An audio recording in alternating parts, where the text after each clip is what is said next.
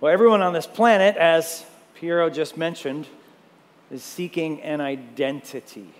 We are seeking an identity. Identity is such a powerful motivator. People have a deep internal desire to identify as something, to identify with a group, to be part of something bigger. Identity answers the existential questions, who am I?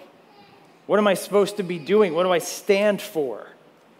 And there's so much focus on personal growth today and personal identity, and much of it is not good.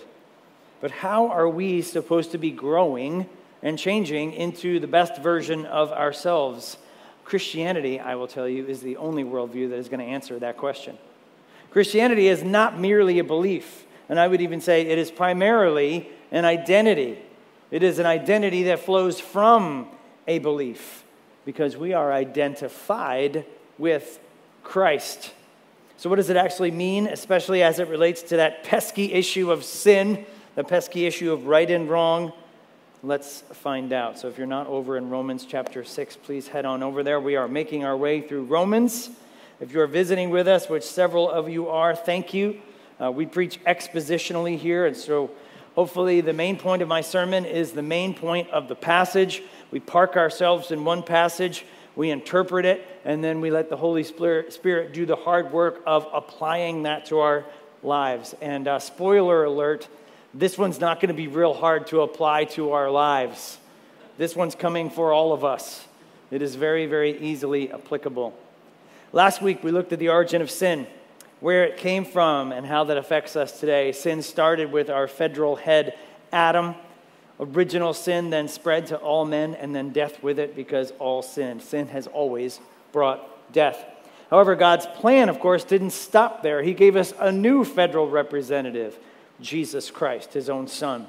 And while Adam's sin brought death, Jesus' righteousness and his sacrifice, of course, brought us life through faith. And we saw how profoundly effective the work of Jesus is. There is no way that we can out-sin his grace, his super abundant grace. Because while sin brings death, the super abounding grace of Jesus brings us life. It's greater than sin, which sets us up perfectly for chapter 6. Because one might be tempted, as I think Paul is responding to here, to say, okay, great, Paul, what are you saying here? So we can just sin all we want? It doesn't matter how we live? And then this superabounding grace of yours just flows in and covers everything? God is just going to forgive us? We're just going to keep sinning and God's going to keep forgiving? Is that how that works? And Paul's ambiguous answer is one big fat nope. Let's look at verses 1 and 2. What shall we say then? Are we to continue in sin that grace may abound? By no means. How can we who died to sin still live in it? Paul anticipating, or probably more likely responding to another Jewish brother's argument, picking apart this gospel that Paul is presenting. The Jews, remember, the students of the law, this is how they live. They obey the law, and now they're very nervous and saying, Paul, what are you talking about here? We don't need the law. The law is our justification. Of course we need the law. Of course the law is still in effect. It's just in a different way because of Jesus.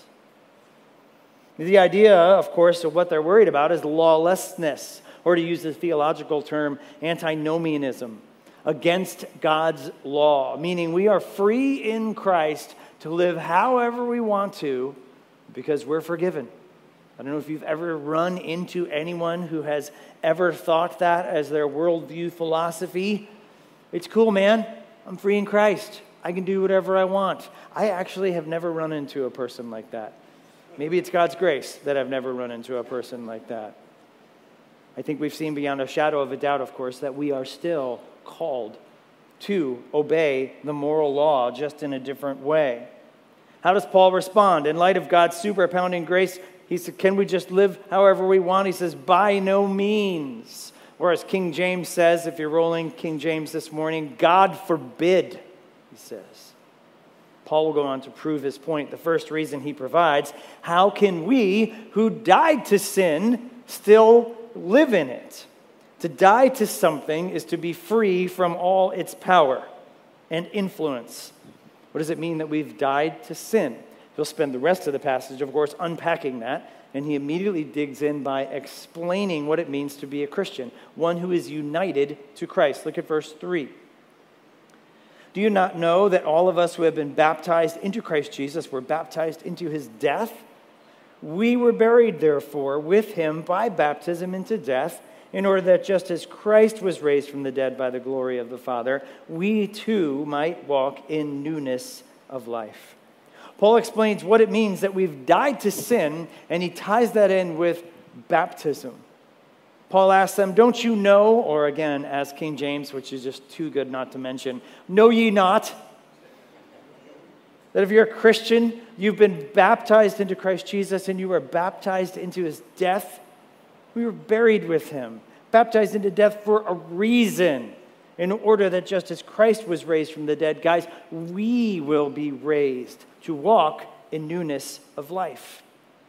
When Paul speaks here of baptism, think not so much of the mechanics of baptism, although that's important too, but think more of baptism as kind of a metaphor for the whole conversion experience.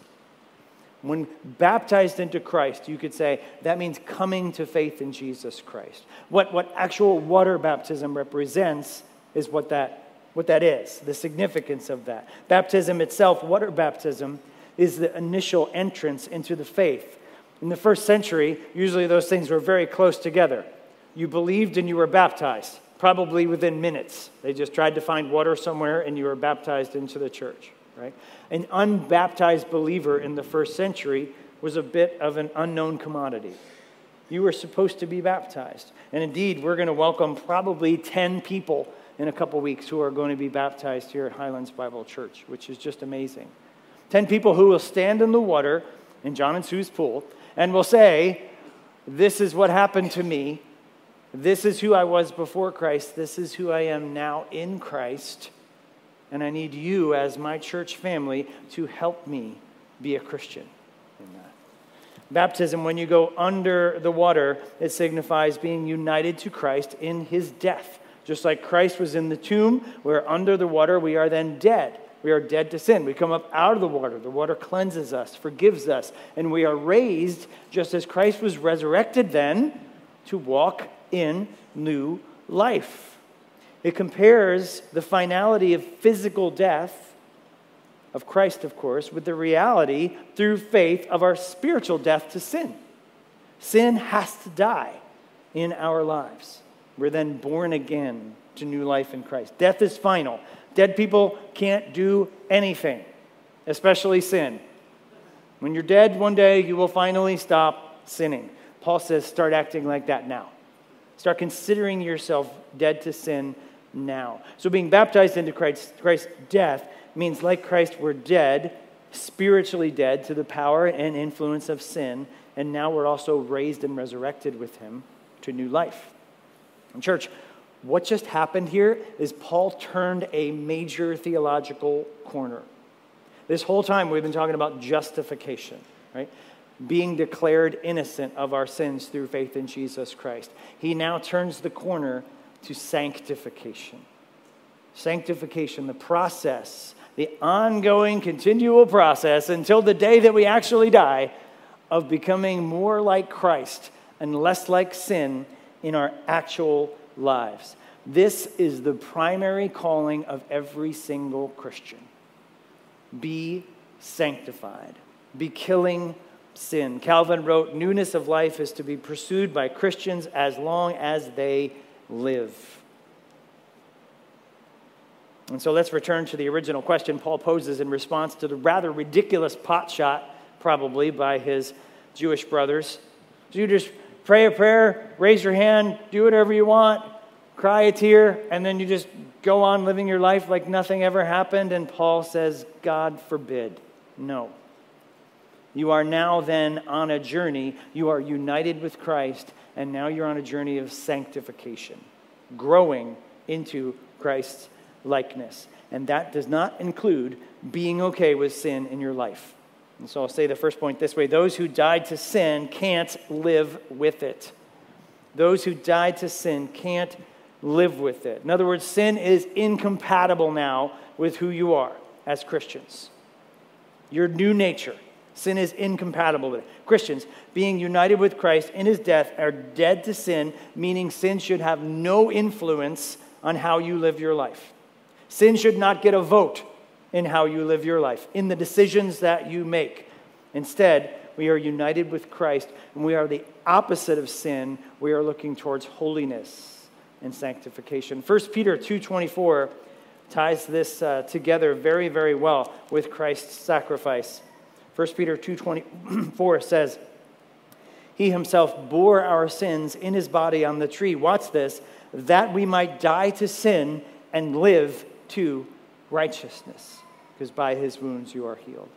You see the sacrifice that Peter says, this is why Jesus was sacrificed, so that you, guess what, Christians, this is your main purpose, you might die to sin and live to righteousness. It is a major misunderstanding of Christianity that it is just one more internal private belief that you can believe amongst a myriad of other options of belief in this world.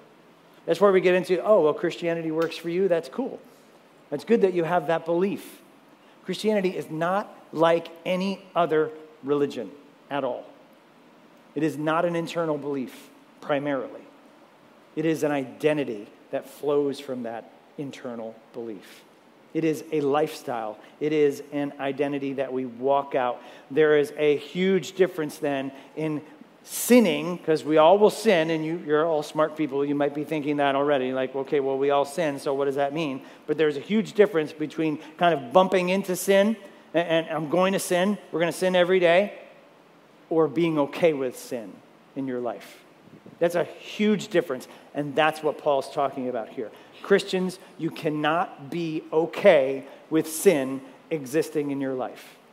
You can't be. We're all going to sin in the generic sense, but we can't keep sins around like pets. We need to repent, and we need to change, and we need to grow. Paul's pointing out here that death and life then are polar opposites. Life is completely incompatible with death. That's why he's using those two metaphors, right? Death and life, John Murray writes this, death and life cannot coexist. We cannot be both dead and living with respect to the same thing at the same time, right? Basic biology, I would imagine. You're either dead or you're alive. You can't be both. One or the other. That's what Paul says. You're either a Christian and dead to sin, or you're not.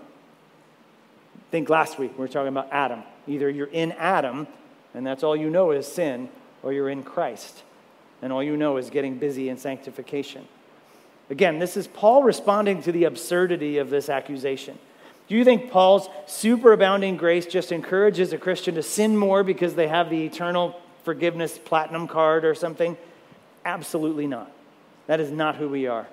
Murray again helps us here. He says, this is the identity of the believer. He died to sin. A believer cannot, therefore, live in sin. If a man lives in sin, he is not a believer. If we use sin as a realm or a sphere, then the believer no longer lives in that realm or sphere. It's a beautiful quote tying together what we're talking about here. And while we're on the subject of sin, guys, let's define sin.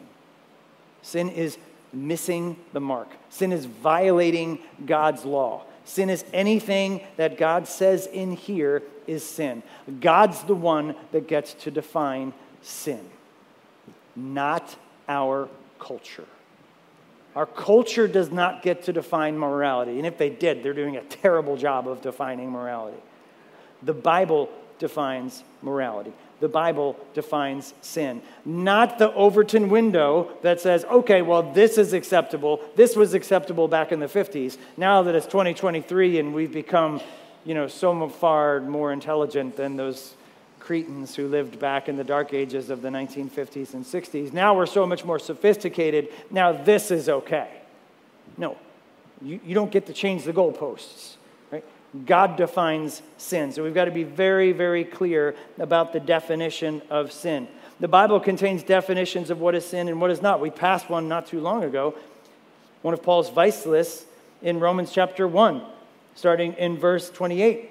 This is people who don't have God, who reject God. Since they did not see fit to acknowledge God, God gave them up to a debased mind to do what ought not to be done. They were filled with all manner of unrighteousness, evil, covetousness, malice.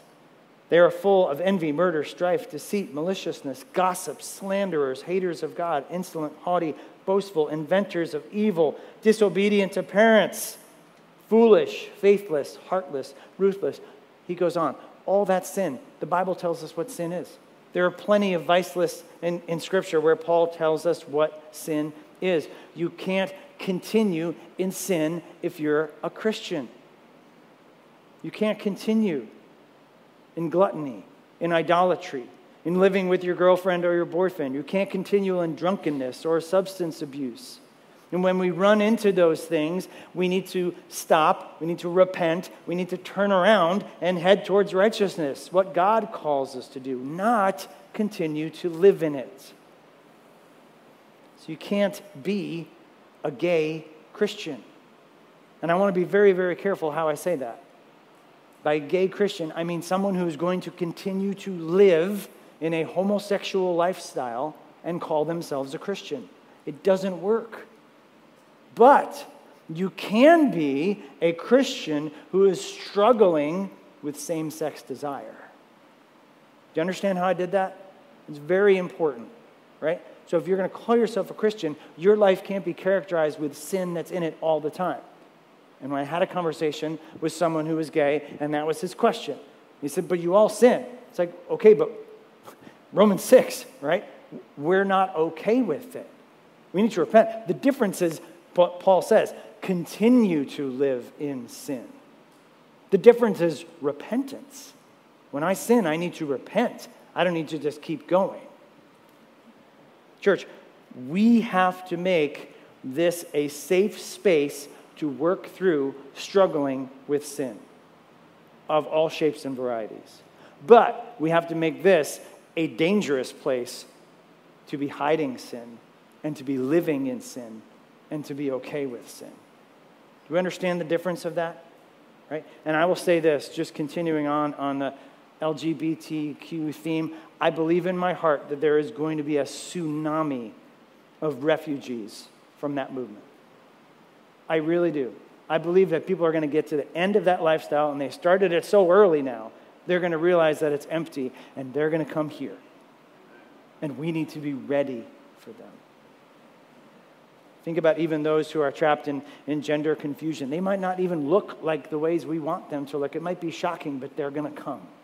And we need to be ready in compassion with that as well. Paul kicks off things very clearly in this passage. Does the superabounding grace in God, in Jesus Christ, mean we can just continue to sin and be forgiven? God forbid. Reason being, those who died to sin cannot live in it. It's impossible. They're dead. As you may expect, Paul's going to continue to build his case. Look at verse 5. For if we've been united with him in a death like this, we shall certainly be united with him in a resurrection like this. We know that our old self was crucified with him in order that the body of sin might be brought to nothing, so that we would no longer be enslaved to sin. For one who has died has been set free from sin. Paul's using his classic for because opener. You've got to expect it at this point. We've seen it like 20 times already. He's answering the question, why is it true then that a Christian cannot be okay with sin? Why can't a Christian live in sin? He further explains what it means to be baptized into Christ Jesus. It means that we're united with Christ. This is the doctrine of the union with Christ. Being united with Christ is critical to understanding our identity as Christians. To be united with Christ means to be part of Christ. Through faith, we become a Christian, a Christian, right? It's in the name. And something happens. Well, actually, a lot of things happen then, but they all flow from being a Christian as our primary identity. Once again, Paul is going to focus on the death and resurrection of Christ and how that affects our spiritual lives, particularly in relation to sin. We have been united both with the death of Christ and the resurrection of Christ. He says, because even if we've been united with Christ in death, we're also going to be united to Christ in the resurrection, because Christ didn't stay dead. Christ rose from the grave, so therefore we're united to both parts of that through faith. He continues, our old self was crucified and killed for a reason. He says that sin would be rendered powerless in our lives, that we be no longer enslaved or ruled by sin. Again, remember last week, death reigned because of sin. Now, Christian, you come to Christ, you're united with Christ. Guess what? Christ defeated death and sin. Therefore, sin should no longer reign in your life as a Christian. Something's dead, it can't affect you, right? It has no, there's a big difference between a live lion and a dead lion, right? The dead lion's not going to hurt you, right? A live one will, of course. If you're dead, you're freed from the power of it. Dead people can't do anything. Of course, we said they can't sin anymore. And this is particularly the way that we need to look at sin. As Christians, we need to look at being dead to its influence. I can't let that have power over me because, as Paul just pointed out, it actually doesn't have power over you anymore. Any power that you give to sin, guess what? You're the one giving it to it. You're the one feeding it. You're the one giving it the opportunity. Because theologically, Christologically, it's dead to us through what Christ has done. Look at verse 8 of Romans 6. Now, if we died with Christ, we believe that we will also live with him. We know that Christ, being raised from the dead, will never die again. Death no longer has dominion over him. For the death he died to sin once for all, but the life he lives to God. So you must also consider yourselves dead to sin and alive to God in Christ Jesus. Did you catch that? Not only have we died with Christ, right? He says we've risen with Christ. We know what happened to Christ. He died. He was resurrected, right? And therefore, Christ lives so that we will live spiritually. And one day, eternally, forever. So it is with the Christian, again, critical to note, the one united with Christ, we die to sin, and we are united to him and alive then in righteousness. This is final. This is why he's using the language of death and life in this. We die to the influence and the power of sin in our lives, and we exchange it for the influence of the power of who? Of God, of righteousness in our lives. This is the purpose for that which we are saved, sanctifying. God freed us from the slavery of sin to become more like God. That's the reason he saved us. So I'll say the second point this way. Death to sin produces life. Death to sin produces life. Christians, if you're looking for the most fulfilling life that you can possibly have, full of joy and contentment and peace, kill all known sin in your life. Get rid of it all. Every time you see it, kill it. Consider yourself dead to sin. Puritan John Owen famously said, be killing sin or it will be killing you. The life we live now, the one that is free from the power of sin, right, is only through being united through the death and resurrection of Jesus Christ. Galatians 2:20 tells us this, I've been crucified with Christ. It is no longer I who live, but Christ who lives in me. And the life I now live in the flesh, I live by faith in the Son of God who loved me and gave himself up for me. That's our life, church. It's a complete change of identity. Again, not just a privately held belief. 2 Corinthians 5:17, if anyone's in Christ, he's a new creation. The old has passed, right? That's what he just said. The old self is crucified. The old has passed. The new has come. One quote I read this week said that believers' lives have two distinct parts, just like world history, BC and AD, before Christ and after deliverance. There's two parts to our lives. Right? The old sinful self is dead. And some of us have some pretty dramatic conversion stories. Some of us, shameful to admit that I'm one of them, have these random cringe moments. Anybody have random cringe moments where you just think like, that was me? I did that? I was like that? It comes at the weirdest times too. You just think about who you were like. Sickening, embarrassing, better word, mortifying. Because that's what that old person is. Dead. That's how we have to consider it. And I'll tell you, church, if we in those cringe moments are just going to look back to try to think of some emotional time where we may have cried a tear and raised our hand and asked Jesus to be into our hearts at some given time, that's not going to cut it. We've got to remember that that old person is dead. It's not just me trying to be a better me. It's that old person is dead and the new has come. That's what Paul's talking about. One author noted that the first step in victory over sin is the believer's life to consider yourself dead to sin. Even if you didn't have a coming to faith story of shameful debauchery, don't be discouraged, right? We saw last week 3 families, 6 beautiful kids up there. We want them to have the most boring testimonies the world has ever seen. We want them to say, that's the gospel. I want in, and I want to spend the rest of my life living, and I don't want them to have to mess with sin in order to prove that that's true. That's what we want. We want boring testimonies. We want them to be spared the terrible realities of sin and all the shame that comes with it. So if you have a boring testimony, praise God. Make no mistake, though, every single person, even those kiddos, right? As we said last week, born into the sin of Adam, dead in sins and transgression, and only through a conscious placing of faith in Jesus Christ can you be made new. And anytime that happens, that's a miracle. It doesn't matter if you were addicted to drugs and alcohol or whatever else and came from that background, or if you grew up in church and that's all you've ever known. Praise God for the way that he saves people in Jesus Christ. And so ask yourself this, Christians, do you consider yourself dead to sin? How much do you consider sin's influence in your life?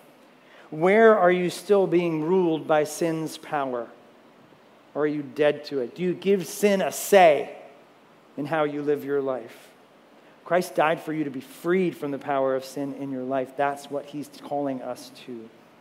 Unfortunately, however, when we're free from the power of sin in our lives, we're never going to be free from the presence of sin in our lives until we are with Christ, which is the whole reason that before we get here, we need to be preparing our souls to get there by growing in holiness. Paul's now going to drop some commands as he ends the passage. Look at verse 12.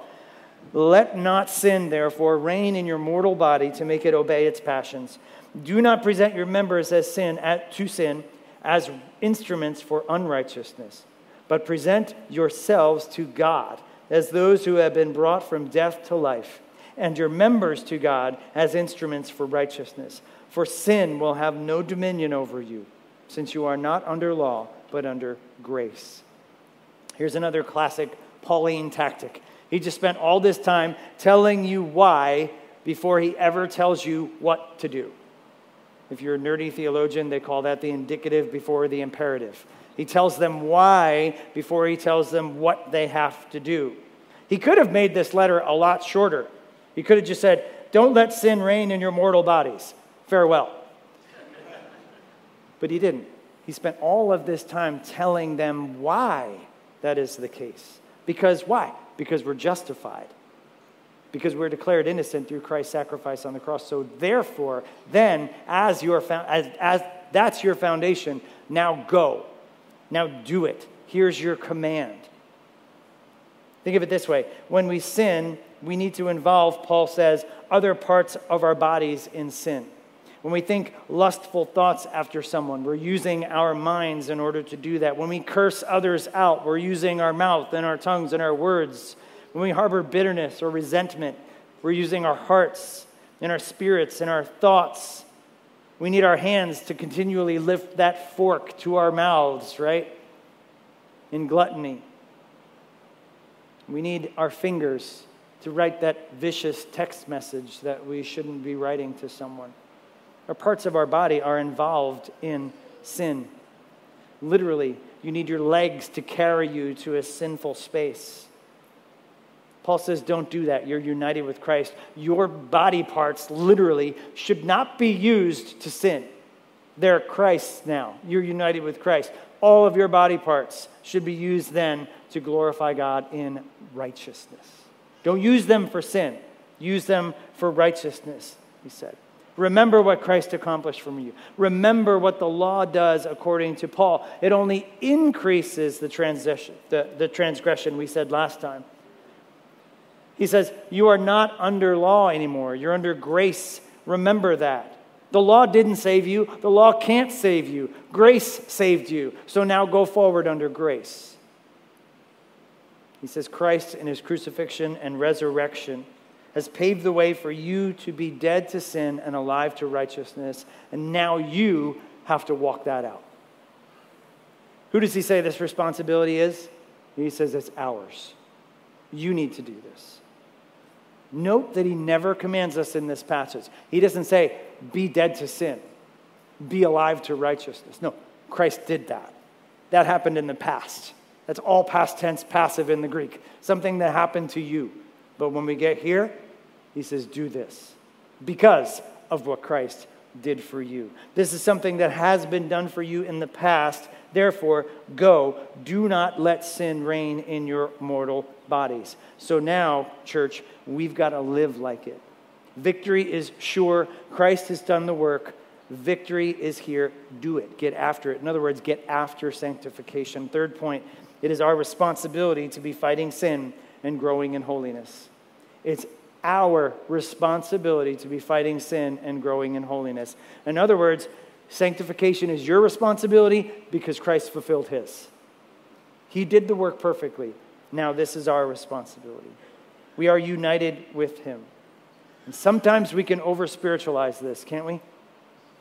I read a quote. I've been rereading Jerry Bridges' Pursuit of Holiness and Practice of Godliness. And if you want some really convicting books in the morning, read those. They're very good and very helpful. But he says simply, a lot of times we pray for victory over sin, and we should just be obeying. Yeah, pray. Give me victory over the sin. Sometimes I think he's up there going, I already have. Get after it. I've given you everything you need. I've given you the word. I've given you the church. I've given you my spirit. Now, that being said, some sins are dogs, man. They will be with us for a long time. And sometimes it is a bloody battle that goes on for a long time. But Christ has won the war, church. And that means we don't give up on the battle. We don't just stop fighting. We continue. That is literally what we were saved for. Ephesians chapter 1. Wow, pages are super sticky in the summer. I'm afraid I'm going to rip my Bible. Ephesians 1, verses 3 and 4. Blessed be the God and Father of our Lord Jesus Christ, who has blessed us in Christ with every spiritual blessing in the heavenly places, right? Even as he chose us in him before the foundation of the world. Watch this, that we should be holy and blameless before him. Why did he do that? Why did he save us? Ephesians just told us that, so that we can be sanctified, so that we can be holy, so that we can grow in what Paul's calling us to do. One theologian put it this way: holiness starts where justification finishes. And if holiness does not start, we have the right to suspect that justification never started either. Christians who live with sin in their lives cannot faithfully be called Christians, is what he's saying. We are saved to be holy. Think about it this way, if you're not going to think about it any of those other ways. Heaven is a completely holy place. There's not a drop of sin in heaven. So why would you play with sin here, knowing that in heaven there's not any sin at all? Prepare yourselves now for the holiness that heaven will be. And sometimes Christians, we can mull about, navel gazing. Cool, I'm saved. What am I actually supposed to be doing with my life? I mean, I got that pesky hell situation taken care of. I mean, now what? We get after holiness, church. We kill sin in our lives. We don't let sin reign. It's our responsibility to be fighting sin and growing in holiness. We've got to remember that we are God's and we live for God's glory. As ones who have literally been rescued from death. Our bodies, our brains, our hands, our thoughts, they're all God's, not ours, and we don't use them for sin. And church, I got to say too, we have to resist the pull of private holiness here, because again, that's going to want to push us into this little box and say, yes, I believed, and I really do believe, so I'm just going to make myself privately the best, holiest person that I could ever possibly be. okay, yes, we need to do that, but the point is we're supposed to be showing, manifesting God's glory in the whole world. We've done much damage to Christianity by keeping it all to ourselves. The holiness that we grow in, the sanctification that we grow in, the sin that we put to death has to be manifested to the world. And so yes, even in things that we see in the world, if God is God and he's King of Kings and he's sitting on his throne, then everything is God's. And so we see sin in his world. We speak out against that sin. And so yes, we do speak out about all of these things. Publicly, holiness is not meant to be kept to ourselves. Wherever we go, we bring light. We fight sin. We grow in holiness. So yes, we push back against the ideas, the arguments, the worldviews that set themselves up against the knowledge of God. Church, being dead to sin is considering ourselves alive to Christ with our minds as well. We've got to engage our minds. We don't let our minds be swayed by anti-God worldviews and philosophies. So yes, we push back against anything that is against God. We push back against the LGBTQ political dumpster fire that's happening right now. We demolish the arguments for abortion.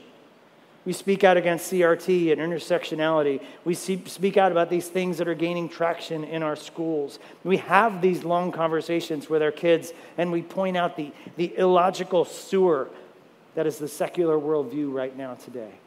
We dismantle these things. This is a command that's not based on our feelings, church. It's based on the facts of what Christ has accomplished for us. Therefore, do not let sin reign in your body, period. And so, church, again, where are we, and I include myself in this, where are we obeying sin instead of obeying God? And some sins are stubborn sins. They take years to defeat, but that doesn't mean we call off the battle because Christ has won the war. Sometimes we need to get others involved in the fight. But not much of the time, we have to also realize that Christ has actually done so much more for us than we realize. Here's the big idea this morning. We are united with Christ to be separated from sin. We are united with Christ to be separated from sin. I don't mean that to say that we should be separated from the world, right? That's the illusion and the mistake of asceticism, monks and all of that, right? Although sometimes it would be nice if we could hide from the clown world that we currently live in. I understand that as well. That's the era of legalism. We don't have to, we're here. We're in it. I mean that there's a great contrast here. And the great contrast is that we are united with Christ and therefore separated from sin in our lives and in the world. Our union with Christ carries a comprehensive worldview that is an identity transformation. Our faith is not and cannot be, church, just a privately held belief. Because then we'll play right into the worldview that says, that's good for you, but this is good for me. No, if it's not good for me, right, it's not good for you either. The point is, Christ is King of Kings and Lord of Lords of all things. If he's God of all things. And so it's not just a subjective, squishy, personal belief. Are we to continue in sin so that God's grace can just cover it all up? God forbid. We who died to sin can't live with it. What's the source of life, of joy, of peace, of victory? Killing sin. Sanctification. Getting after it. Death to sin produces life. What are we supposed to be doing rather as Christians? Exactly that. Not letting sin reign in our mortal bodies. We're supposed to be killing sin on all fronts. In other words, those who are justified are called to be sanctified. That's the point. J.C. Ryle wrote the classic work on holiness and sanctification. There are way too many convicting quotes. But among them, he posits that sanctification is not just talk. It's not just a religious feeling or occasionally doing the right thing. Sanctification is the result of a vital union with Jesus Christ. It is the outcome, church, of our justification. It is the only certain evidence that you actually are a Christian. Jesus said, you will know a tree by its fruit. The fruit that should be on our branches is the growth of sanctification. We've experienced a dramatic and comprehensive change of identity, one that is established by faith in our union with the death and resurrection of Jesus Christ, and we're united with Christ to be separated from sin. Father, thank you for your goodness, your love, your grace. Lord, what a passage that we all have immediate application to, because we all struggle with sin in all its forms. Father, would you strengthen our resolve based upon our union with Christ to fight sin with everything we can. Father, would you help us to understand the seriousness of sins and the calling of growth? Lord, would you be with those that are struggling with sins that have been around them for a long time? Would you give them a new perspective? Would you give them a new courage? Would you give them maybe the courage to speak out and involve other people, other Christians in this fight against sin? Would you do much good as we seek to not let sin reign in our mortal bodies? And Lord, maybe for those who have not yet made that decision to bow the knee to Jesus Christ, who have not yet then been united with Christ through faith, Father, would you open their eyes to what can be theirs by being united to you in your life, your death, your resurrection by faith. We ask it all in Jesus' precious name. Amen.